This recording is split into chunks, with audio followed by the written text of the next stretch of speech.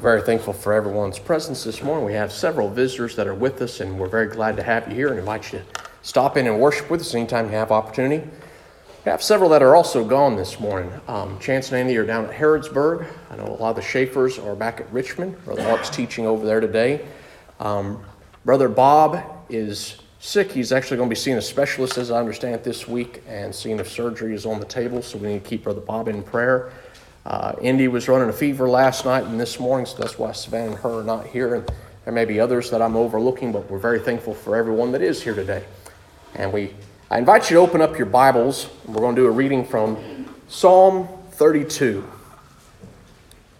the 32nd Psalm.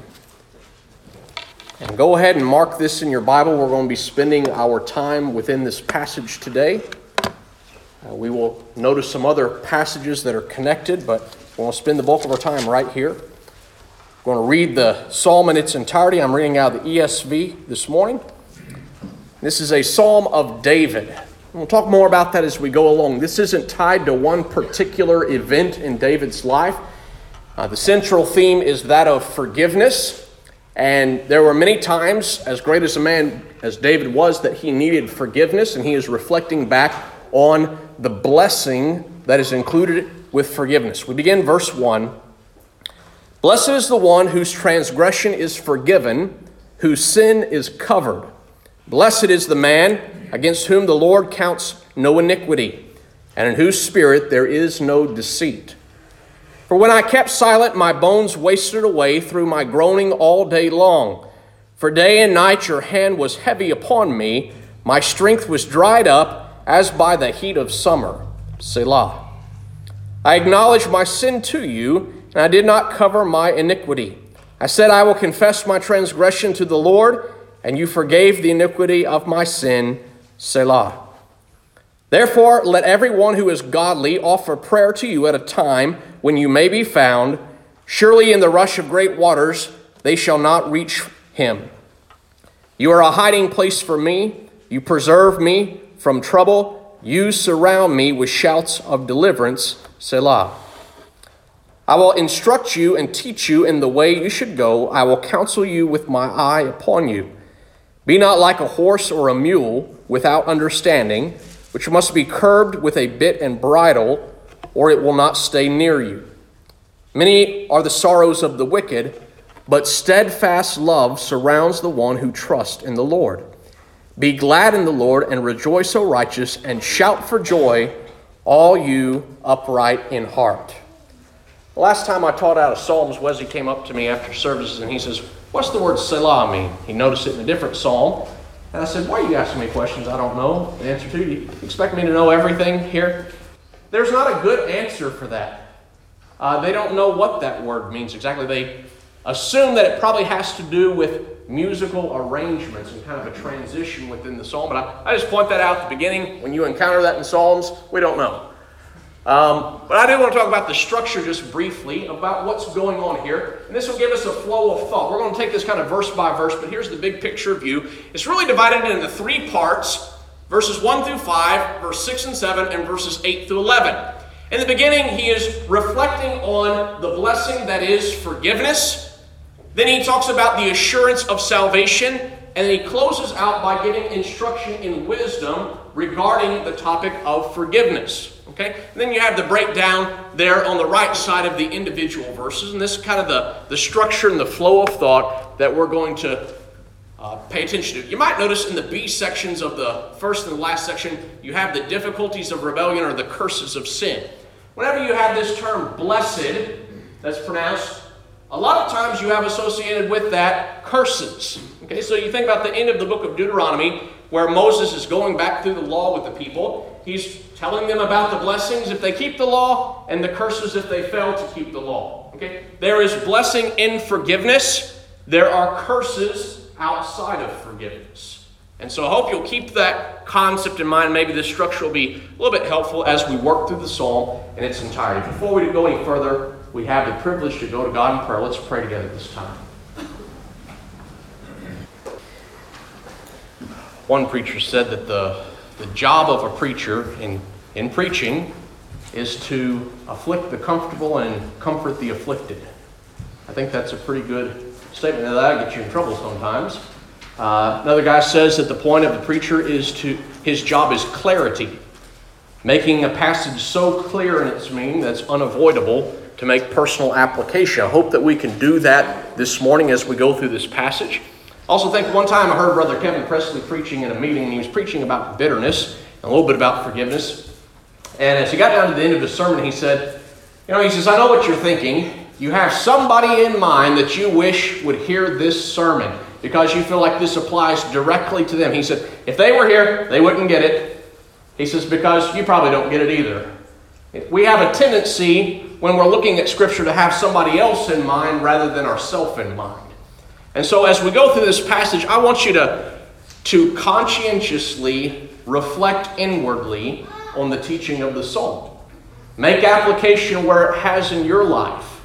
If it brings comfort in the concept of forgiveness being granted, that's good and well. That's what it's intended to do. If you are in need of forgiveness, this is a psalm that is meant to afflict you and to cause you to run to salvation in God and Christ. Again, if you have your Bibles, open to Psalm 32. We're going to spend most of our time here this day. We're going to deal verse by verse as we go through. Notice verses 1 and 2, how it starts off. Blessed is the one whose transgression is forgiven, whose sin is covered. Blessed is the man against whom the Lord counts no iniquity, and in whose spirit there is no deceit. You might notice firsthand here that blessed is twice repeated. That's how both of the verses begin. It's emphasizing the concept that forgiveness is a blessing that comes from God. A lot of times people will say the word blessed means happy, and that's not always true. Okay, that's a little bit oversimplification of the term. Blessed literally means approved by God. Okay, when you are forgiven by God, you stand within His approval. You stand right before God. Kind of connected with that concept of being approved by God is the sense of being rewarded. Whenever you have sin in your life and you are forgiven by God, you are now rewarded with something that you do not deserve. You have been forgiven. God doesn't owe you forgiveness. I want to stress that as we get going. That's a fundamental key aspect of what we're talking about when we talk about forgiveness. Forgiveness is something that God does not owe us. Forgiveness is something that God in His grace and His mercy has given to us, though we are not deserving. We can never stand before God and say, you owe me forgiveness. No, all we can do is stand before God and beg that He would forgive us. And when we are granted forgiveness, we are blessed. Forgiveness is a great blessing that God bestows upon us. He makes us stand right or approved before Him as He takes away our sin and our iniquity. I read to you Romans chapter 5. This is what Paul had to say about the matter. Verse 8. But God shows His love for us in that while we were still sinners, Christ died for us.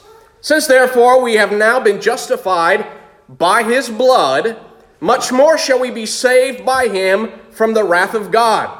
For if while we were enemies, we were reconciled to God by the death of His Son, much more, now that we are reconciled, shall we be saved by His life. More than that, we also rejoice in God through our Lord Jesus Christ, through whom we have now received reconciliation.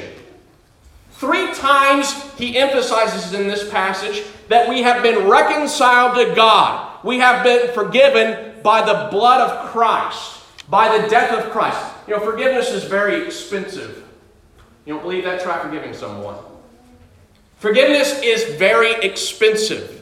And when we're talking about forgiveness, and we'll talk more about forgiving one another later on in the sermon, but I want to establish this at the very beginning. Forgiveness is very expensive, and when we think about forgiveness, we need to think first of all about what God has forgiven us and what it costs for us to be forgiven. We could not seek our own redemption. Redemption came only through the shed blood, the death, burial, and resurrection of Christ. That's what it costs God to forgive us. And that ought to put things in proper perspective. We ought to be a very grateful and thankful people who rejoices in the concept of forgiveness because of what has been forgiven us. Now, there's two concepts that he also introduces here. There's what we would call initial forgiveness and continued forgiveness. Okay? We're going to have to talk about that and unpack that just a little bit as we go along. There's the concept of what is required to receive forgiveness the first time. In other words, to come into contact with the blood. We'll talk about that in a moment. After you have had the blood of Christ applied to your life, how do we continue to receive forgiveness moving forward from there? Okay? I want to ask you this to self-reflect and contemplate on. When you face difficulties in life, where does your mind go?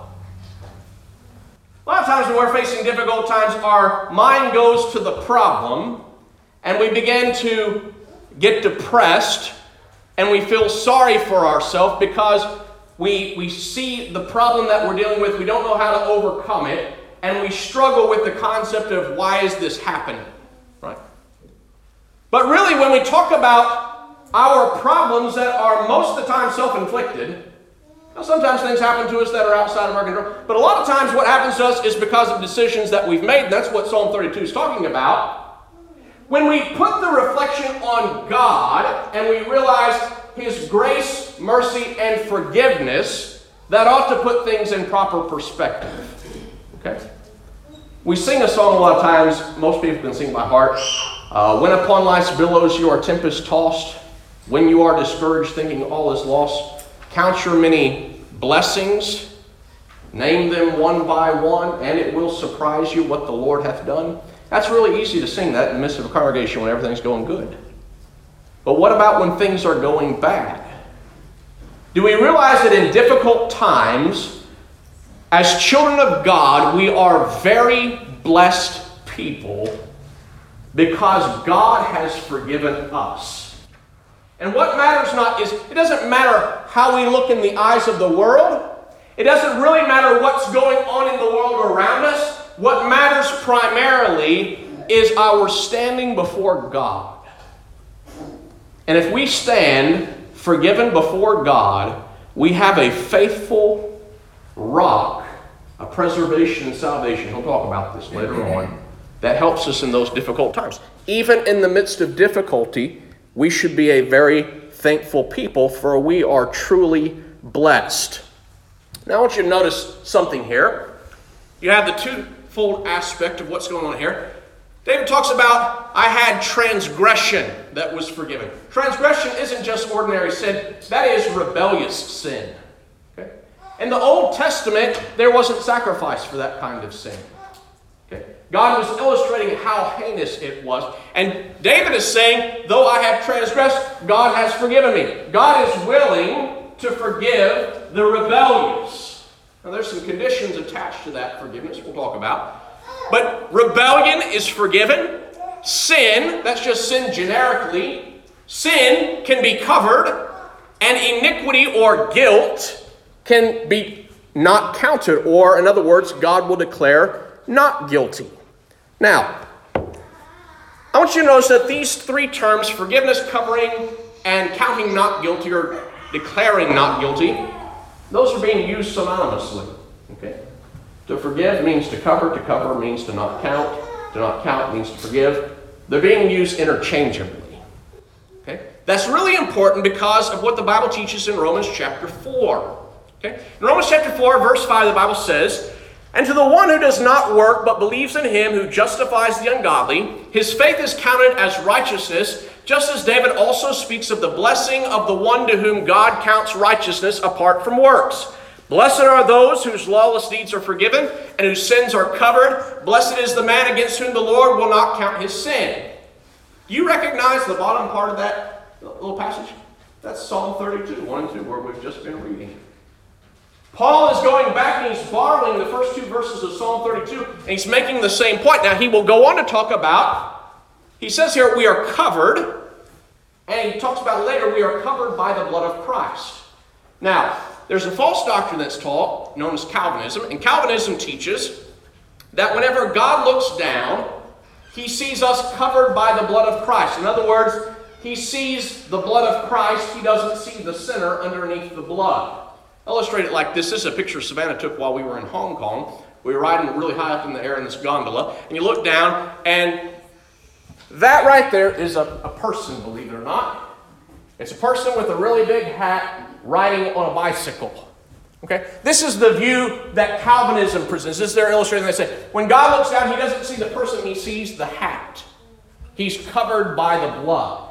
That's not a biblical concept. Okay? Contextually, Psalm 32 is saying, forgiven, covered, and declared not guilty are all three synonymous terms. To be covered means that you have been forgiven. The sin is no longer present. You are clean. You are blessed. You are approved before God. Okay? Here's a better illustration of how we would use the term covered to make the same biblical point. Okay? You get up to the cash register, you're checking out, and you realize you've left your wallet at home. And you can't pay for what you need. And your buddy's there with you, he says, oh, don't worry about it, I got you covered. Okay? That means he steps in and he pays for what you can't pay for, and the problem goes away. It doesn't continue to exist. It goes away because it's been dealt with. That's the concept of biblical covering. It has been forgiven. It has been dealt with. When God covers, he forgives, he declares not guilty. Now, he does this, Romans 5, by the blood of Christ.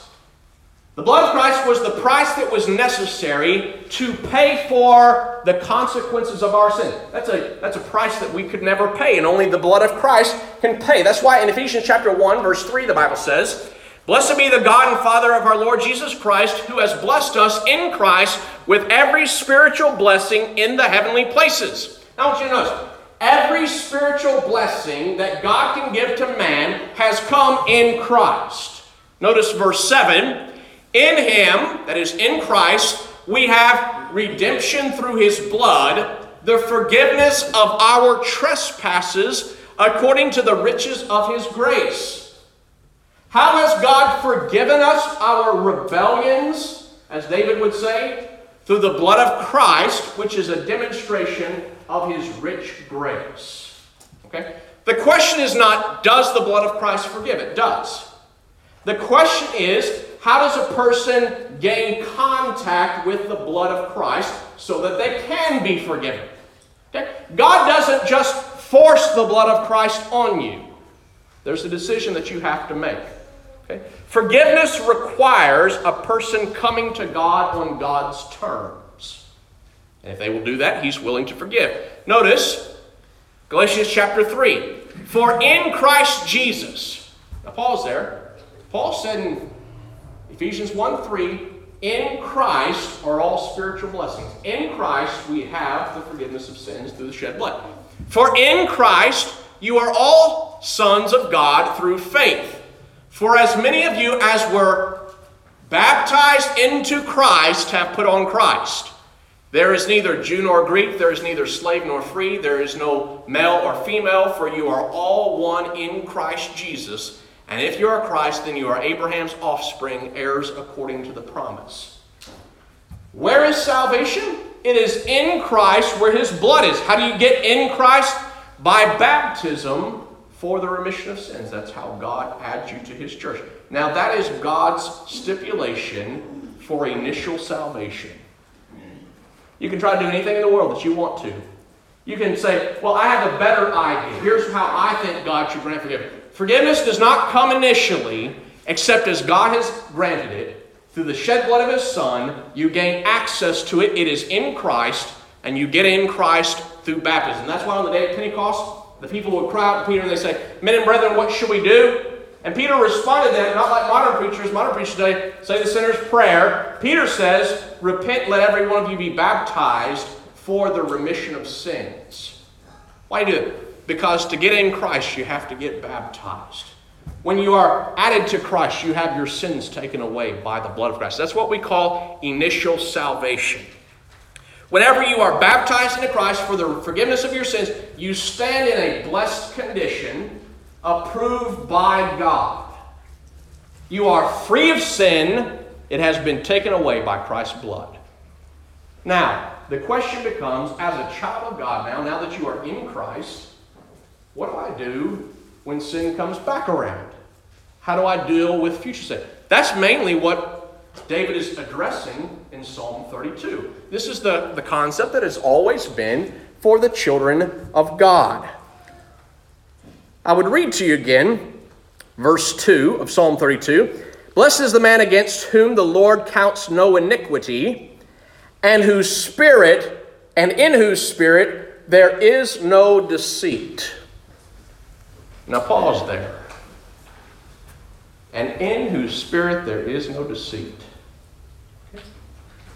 When a child of God receives forgiveness from God, one of the conditions is that there is no deceit in the heart of the man. You cannot go to God with a deceitful heart and expect forgiveness. What do I mean by that? You can't go to God saying you'll give up something knowing that you're not going to give it up. It's not how forgiveness works. You can't go to God saying, I will admit that this thing is in my life, but I don't want to admit this thing over here is in my life. I'll give up some, but I won't give up all. It's not how it works.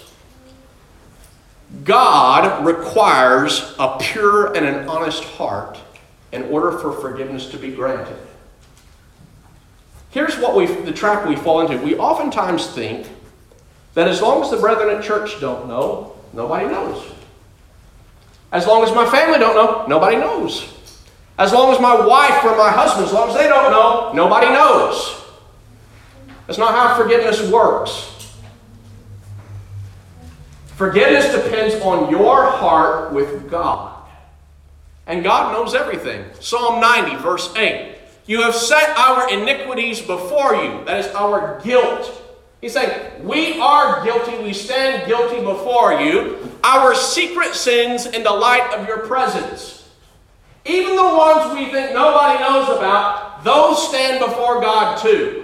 And you need forgiveness of your secret sins just as much as your well-known sins. And the only way you get forgiveness is by coming to God and clearing your conscience to Him.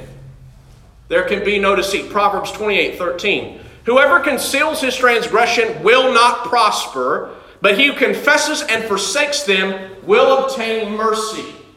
We'll talk more about this concept as we go along. Forgiveness requires confession and repentance. You cannot get around that. You cannot hide or conceal your rebellion against God. God knows about it. It's not a question. God knows. The question is, will you acknowledge it to God and forsake it, confessing it to Him? Back up a few verses to verse 9. If one turns away his ear from hearing the law, even his prayer is an abomination. You know what this passage is saying literally? You have sin hidden in your life, and you come to church and you act like there is no sin, and everything's good. God's saying your worship is an abomination. He hates it. Now we have the concept a lot of times, no matter how many sins is in a person's life, though we know about them, we're just glad they keep coming, because if they come before God, maybe eventually they'll hear something the preacher is saying and they'll repent of that and they'll turn back and everything will be good. God's saying, if you come to Him in worship and prayer, and you're holding on to your rebellions, and you will not repent, He detests your presence and your worship. That's a very scary thought, and ought to give us pause. Paul would say, whenever he regave the instruction concerning the Lord's Supper that we partake of every Lord's Day in 1 Corinthians 11, therefore examine yourself, lest you eat and drink judgment upon yourself. Examine yourself. If you have sin in your life, secret sin, and you come to God in worship, it is a detestable thing, and you bring judgment upon yourself. You cannot trick God. Psalm 32, verse 3. For when I kept silent, my bones wasted away through my groaning all day long. For day and night your hand was heavy upon me. My strength was dried up as by the heat of the summer. Selah. Notice there's four concepts here. He says, when I was silent. Literally that means he's talking about contextually when I didn't confess. How do we know that's what he means? Because in the next line he says, through my groaning all day long. He's making noises. He's groaning out in pain, but the noise that he's not making, the noise that he's silent about, is what he needs to be making, the confession noise, as he states his problem to God. So he is silent, he will not confess, yet he is not quiet. He is making pains of groaning all the day. He is in pain and misery. For day and night your hand is heavy upon me. There's no rest. There's no rest for this person. When they're awake, they're dwelling on it. When they're asleep, they're dwelling on it. Have you ever had problems that affected your sleep? Happens all the time, people. We don't handle stress well, even if it's not that stress that we've inflicted upon ourselves, but when it's inflicted upon ourselves, it's self-inflicted. It's called guilt. It's called a guilty conscience, and it affects you. I can know sometimes when one of my girls are lying to me, just because you can tell there's guilt on them, right? They don't have to say it. They know that what they've done is wrong, and it weighs upon them. It's heavy on them. My strength was dried up as by the heat of summer. It's as if I've been trying to go through life, walking through the desert in the middle of summer without any water. And he's just drying up. It's eating him. It is destroying him. The weight of the guilt of his burden. A lack of forgiveness, or we might say failure to properly deal with sin as God has required, has a spiraling effect. When you fail to confess your sin, there will be pain. When there is pain, there will be no rest. When there is no rest, there will be no strength. There is no end in sight. It continues on and on and on. You know how many problems, physical problems or mental problems, can be attributed directly to sin? I'm not saying it's always the case, but depression. A lot of people are depressed because they have sin in their life that they do not get rid of. They don't know how to get rid of it sometimes. It shouldn't be a problem for Christians. Forgiveness comes through Christ and His shed blood and pouring your soul out to God. People have problems of addiction. Why? They don't want to deal with their sin. And so they bring on another sin, hoping that it will help them cope with their first sin. And it just continues to spiral. You know why people have problems with PTSD? People come back from war, and they have a hard time forgiving themselves for things that happened in war. They get dried up. When you see a druggie that's on his last leg, you're seeing a person that sin has sucked the life out of him. When you see people that are really struggling with PTSD or strongly struggling with depression, a lot of times, I'm not saying always with depression, but a lot of times, it's because sin is having a great burdenous weight placed upon them.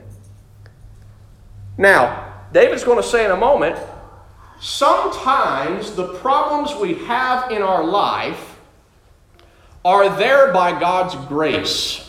Now, that may sound like an odd statement, but it's true. God afflicts those whom He loves with the hope that they will change. I read to you Proverbs chapter 3. You might recognize this from Hebrews, but it comes from Proverbs 3, 11, and 12. My son, do not despise the Lord's discipline or be weary of His reproof. For the Lord reproves him whom He loves, as a father the son in whom He delights. God afflicts, He reproves His children in hopes that they will get back on the right path and do what's right.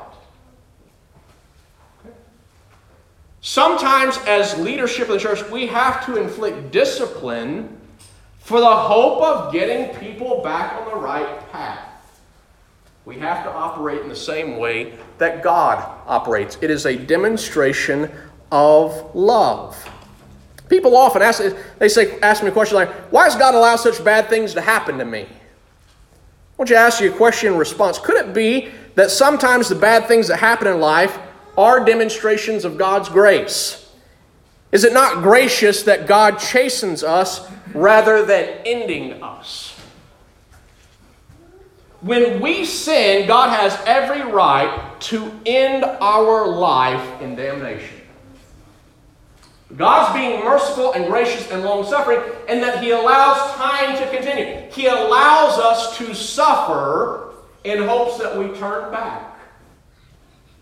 That's grace, though it is sometimes painful grace. Notice verse 5. I acknowledged my sin to you, and I did not cover my iniquity.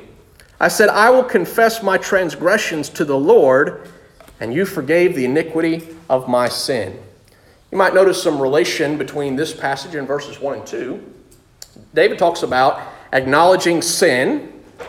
He mentions iniquity twice, and he also talks about transgression. Those are the three terms for sin that were used in verses 1 and 2. Okay? This is David's perspective on it. He says, when I acknowledged that I had sin in my life, that's when God forgave me. You want to be forgiven? Acknowledge your sin.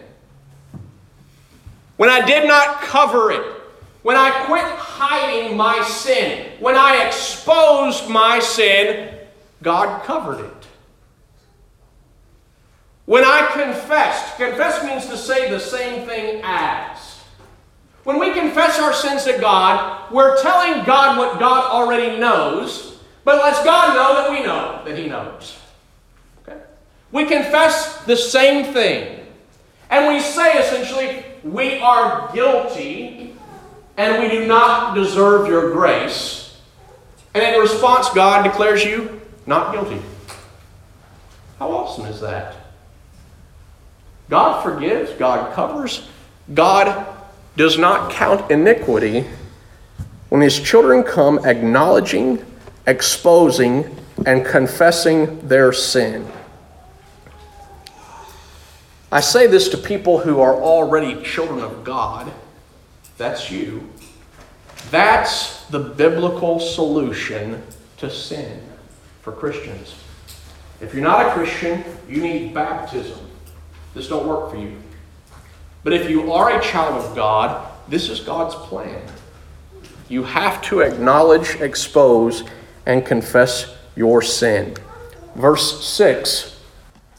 Therefore, let everyone who is godly offer prayer to you at the time when you may be found. Surely in the rush of great waters they shall not reach him. Listen, that's a warning passage right there. That's a very strong warning. Pray to God and ask for forgiveness while you have time. Because there is coming a moment where the waters are rushing upon you. In other words, there's judgment. And when it comes to judgment day, it's too late.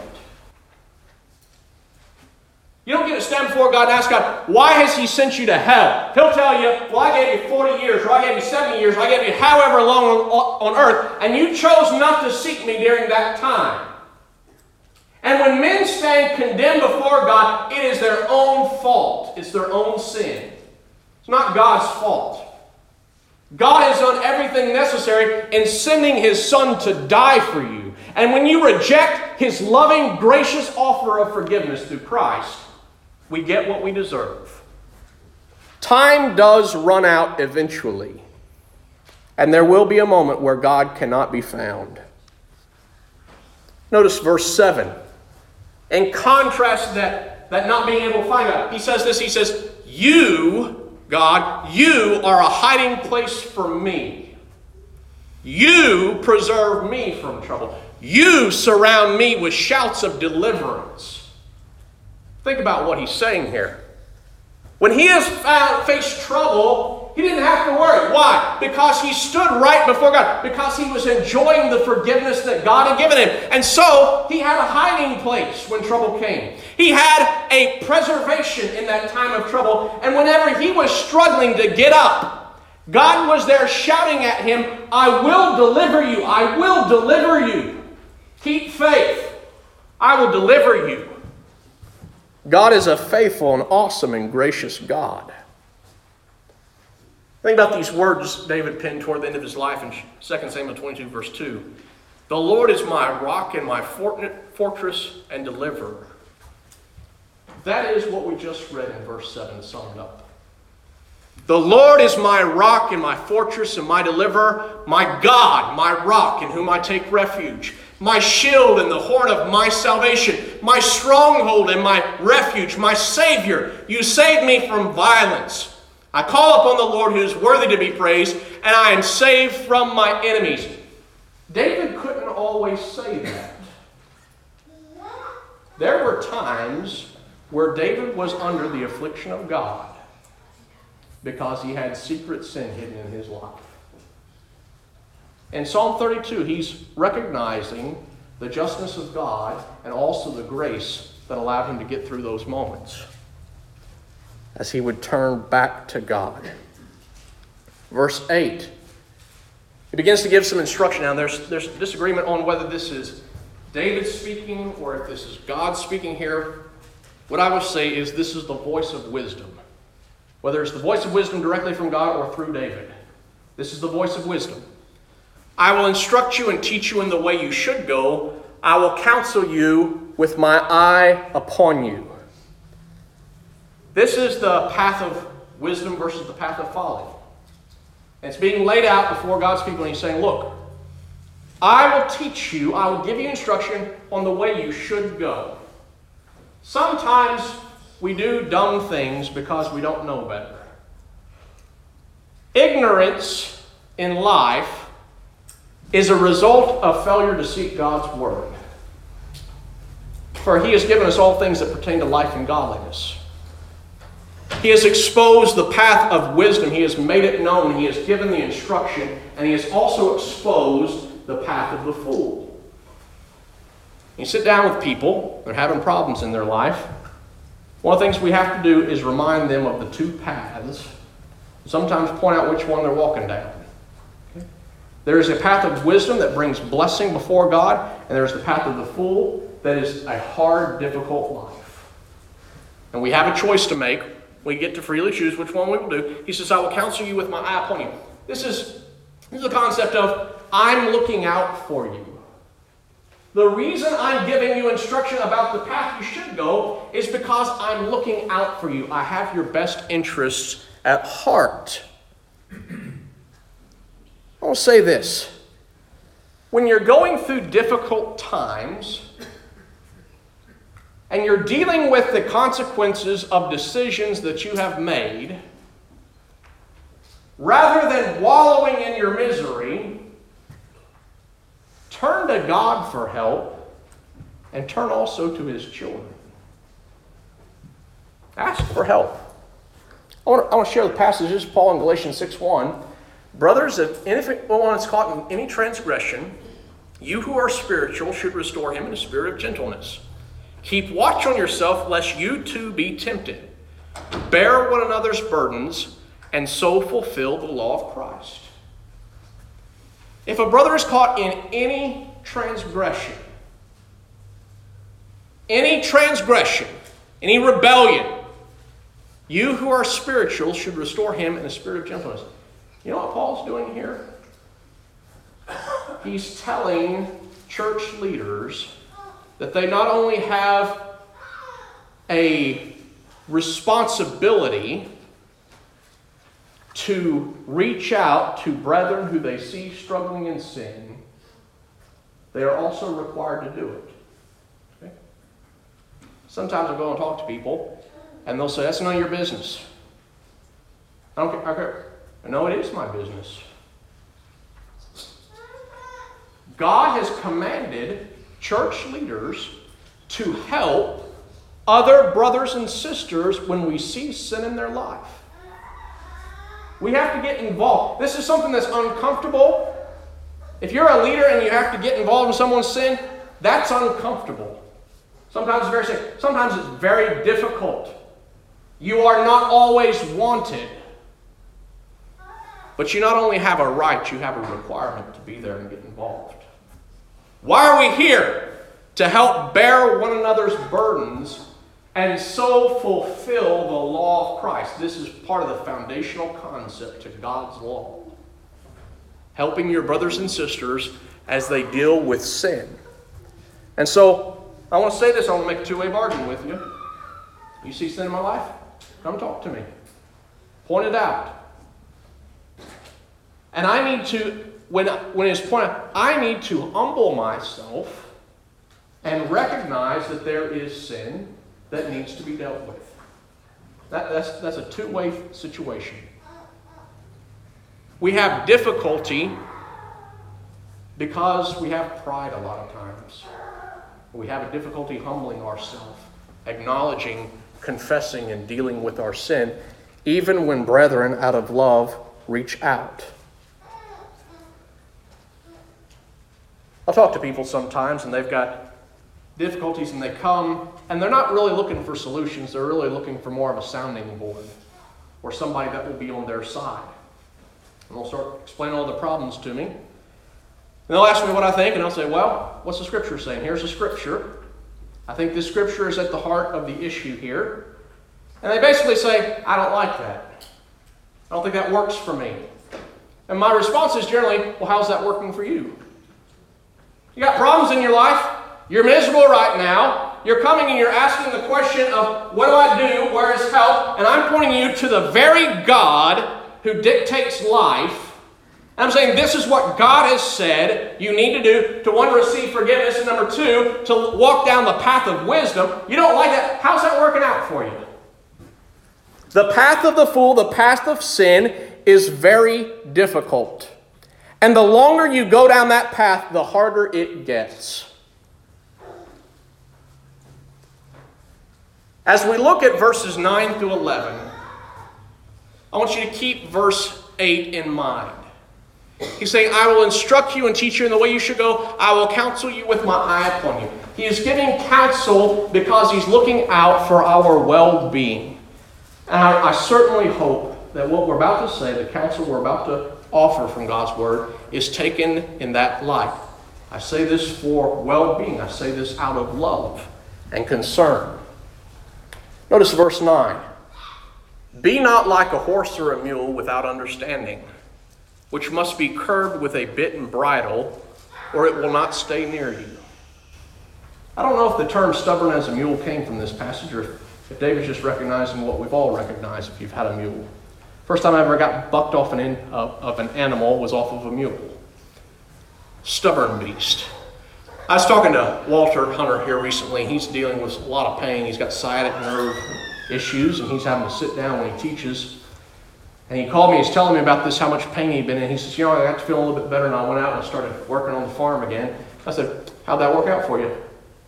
He said, well, I'm in a bad way again. I said, yeah, they say stubborn mules get themselves in a lot of trouble sometimes. Yeah. A lot of times we know what's going to happen when we do what we do. We do it anyway. Why? Because we're stubborn people. Now that's the path of the fool. That will always lead to more pain. You don't get better walking down that path. This is quite pointed. We put a bit and a bridle in mules' mouths or horses' mouths so that we can turn them. Why? Because a horse constantly wants to go his own direction. If you've ever had a horse and he's done riding, he wants to go back to the barn. And you have to fight with the bridle and the bit to get him away from the barn, right? That's what this is talking about. Sometimes beasts have to be coerced. And sometimes Christians do too. That's called discipline. There is nothing pleasurable about church discipline.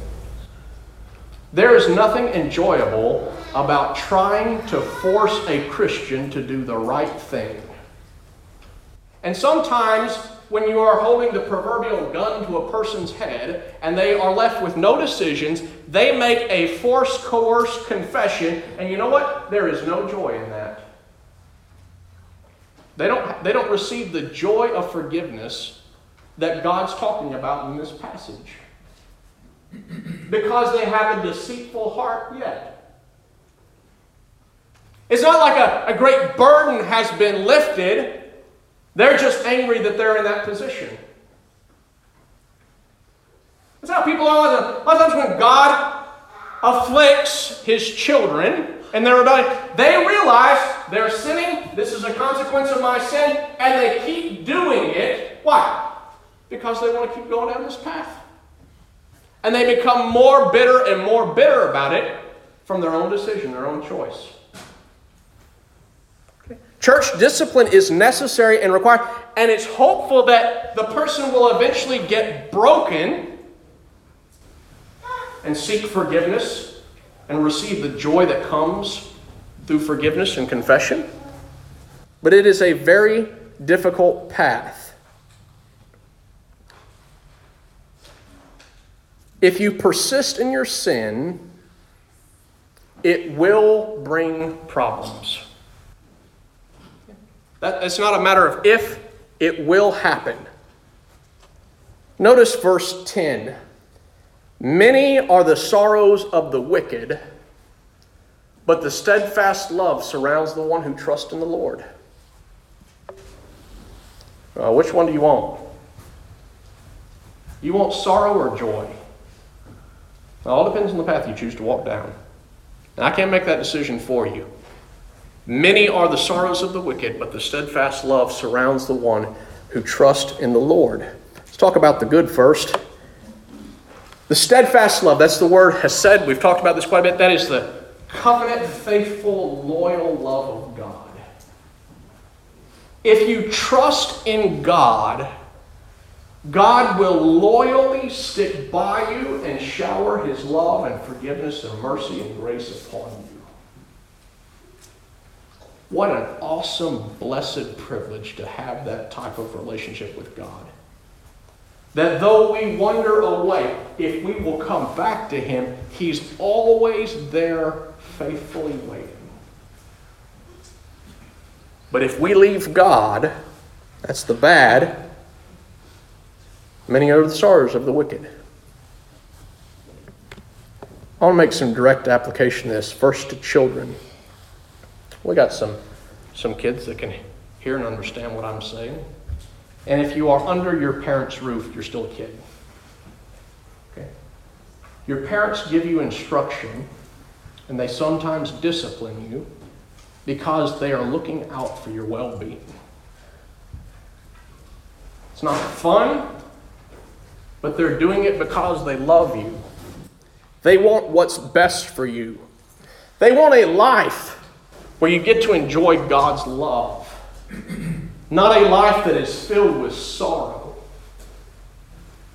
And sometimes children can be very rebellious and not be open and welcome to that, and they live a life of pain.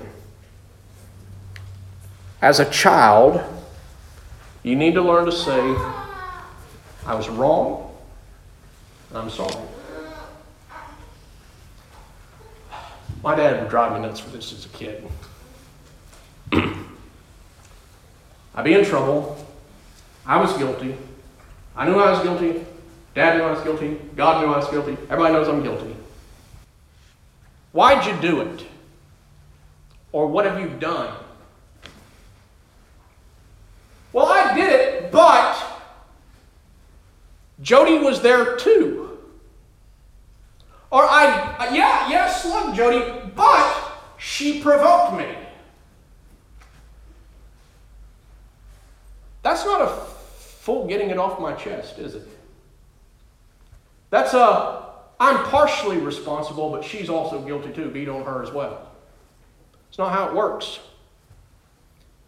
When Nathan went before David with David's sin, his secret sin, and David found out that God knew about it, and Nathan knew about it, and the whole country was going to know about it, and you and I today, centuries later, are still reading about it, you know what David says?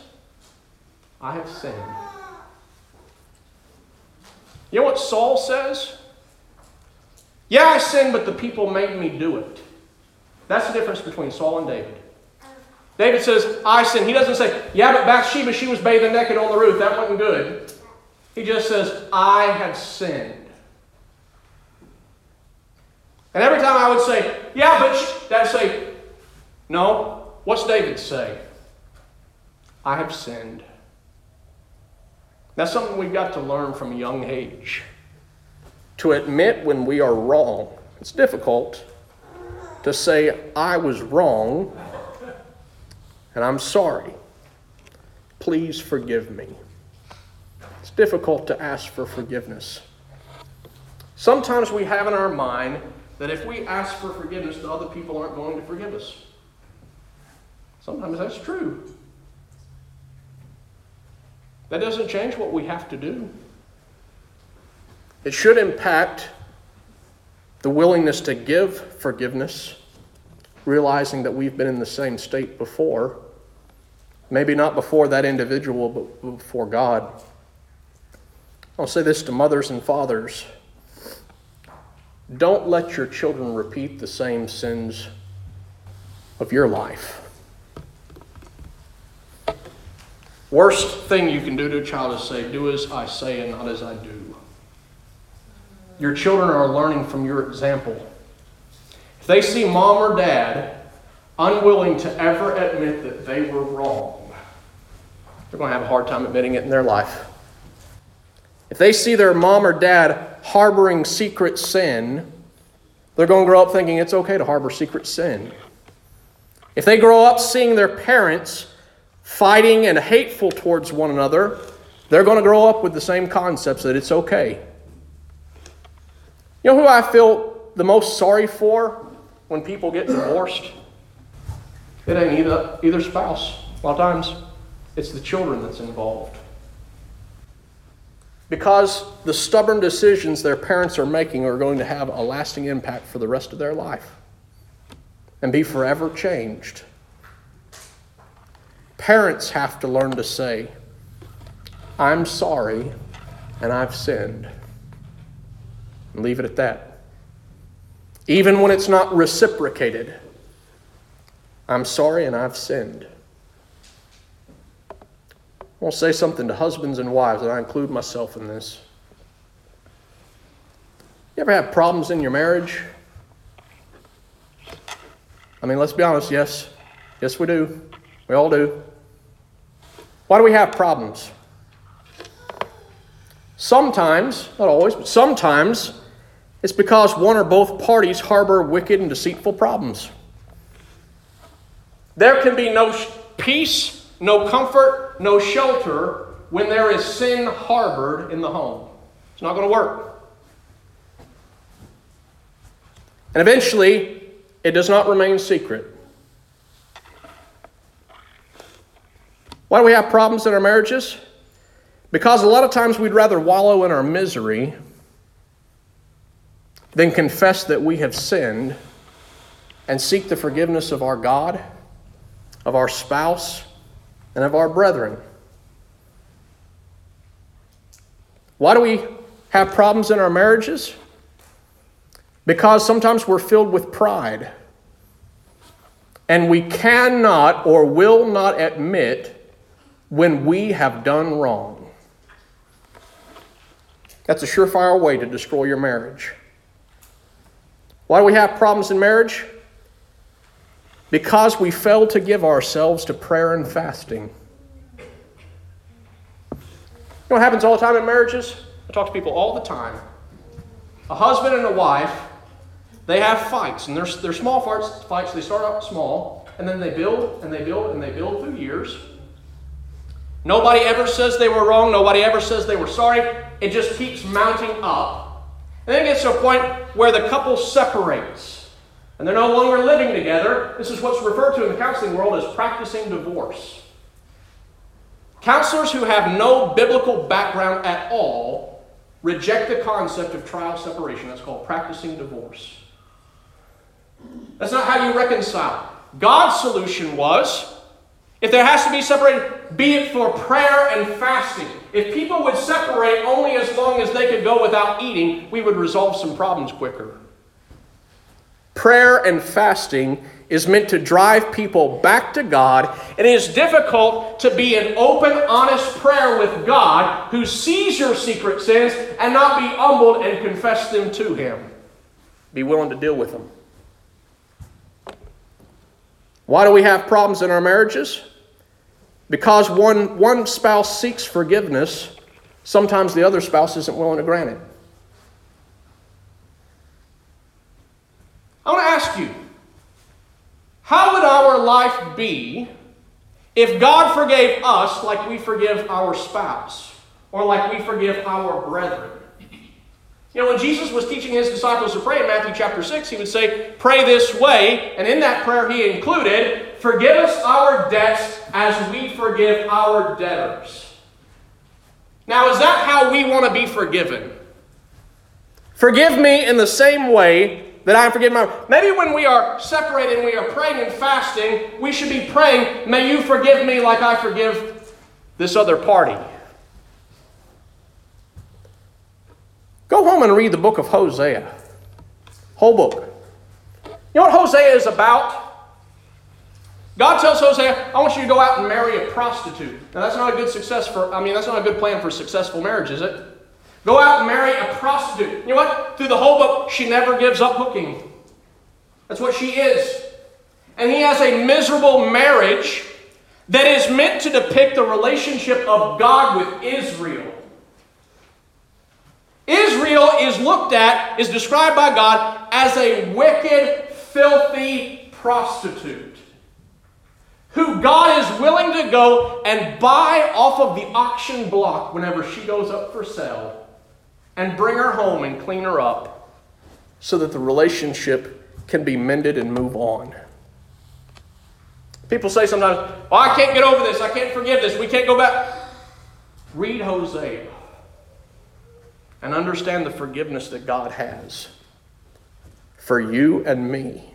That's why I said at the very beginning, if we keep in mind what God has forgiven us, it keeps forgiveness in the proper perspective and helps us practice it better. Why do we have problems in our marriages? Because one or both spouses are often filled with anger and bitterness. What if God was bitter towards us when we sin? What if every time we sin and we came back, even committing the same sin sometimes, and we came back and we're pleading with God to forgive us, what if every time we sin, the bitterness just mounted and forgiveness was never granted? How could anyone stand? Why do we have problems in our marriages? Because sometimes we would rather nitpick the speck in our spouse's eye than acknowledge the plank in our own eye. Now that's the application of Matthew 7:1. Judge not that you be not judged, for with the judgment you judge it will be measured back to you. You know what always happens when couples are fighting? The wife, all she can do is say bad things about the husband, and the only thing the husband can do is say bad things about the wife. I see the problem in their life, and you don't understand what it's like to live with this person all the time. All these sins, all these problems. What about us? Is the type of judgment we're rendering, is that fair, honest, just judgment? Is that the type of judgment we want to receive? Is that how God judges? Lastly, why do we have problems in our marriages? Because generally speaking, you have two people that are stubborn as mules. We're stubborn and we refuse to change. We're stubborn and we refuse to swallow our pride. We're stubborn and we refuse to stay within the God-given role that God's given us. That's why we have problems in our marriages. It ain't rocket science. God requires that we reflect His glorious image, that we become like Him. That we humble ourselves and beg for His forgiveness. Confess it. Say the same thing that He already knows. And He will forgive. He will restore our relationship time and time again. If we want that privilege, we have to act the same way towards others. Listen again to verse 10. Many are the sorrows of the wicked. But steadfast love surrounds the one who trusts in the Lord. Steadfast love surrounds the one who trusts in the Lord. He closes it out with verse 11. Be glad in the Lord and rejoice, O righteous, and shout for joy, all you upright in heart. If you do not share the joy of salvation and forgiveness at this moment, you need to confess your sins to God and get it right. There is joy. A burden is lifted when we confess to God with a clean, honest heart. If you're here this morning, you've never obeyed the gospel, you need contact with the blood. We talked about that. Believe in Jesus Christ, Son of God, confess His name, and be baptized in water for the remission of sins. You're a child of God, and you have sinned, whether known or secret. The Bible says, confess your faults one to another, and pray one for another that you may be healed. You know why we confess sins? So that we might be healed. I don't know what problems you have in your life, and you don't know what problems I have in my life, unless I tell you. You can't help me carry my burden and so fulfill the law of Christ, Galatians 6:2, unless I tell you about my burden. That's why we confess. Confession is not about shaming people. It is about facilitating healing. A clean conscience and a burden being lifted. If you need to obey the gospel, or you need to make confession of fault, come as we stand.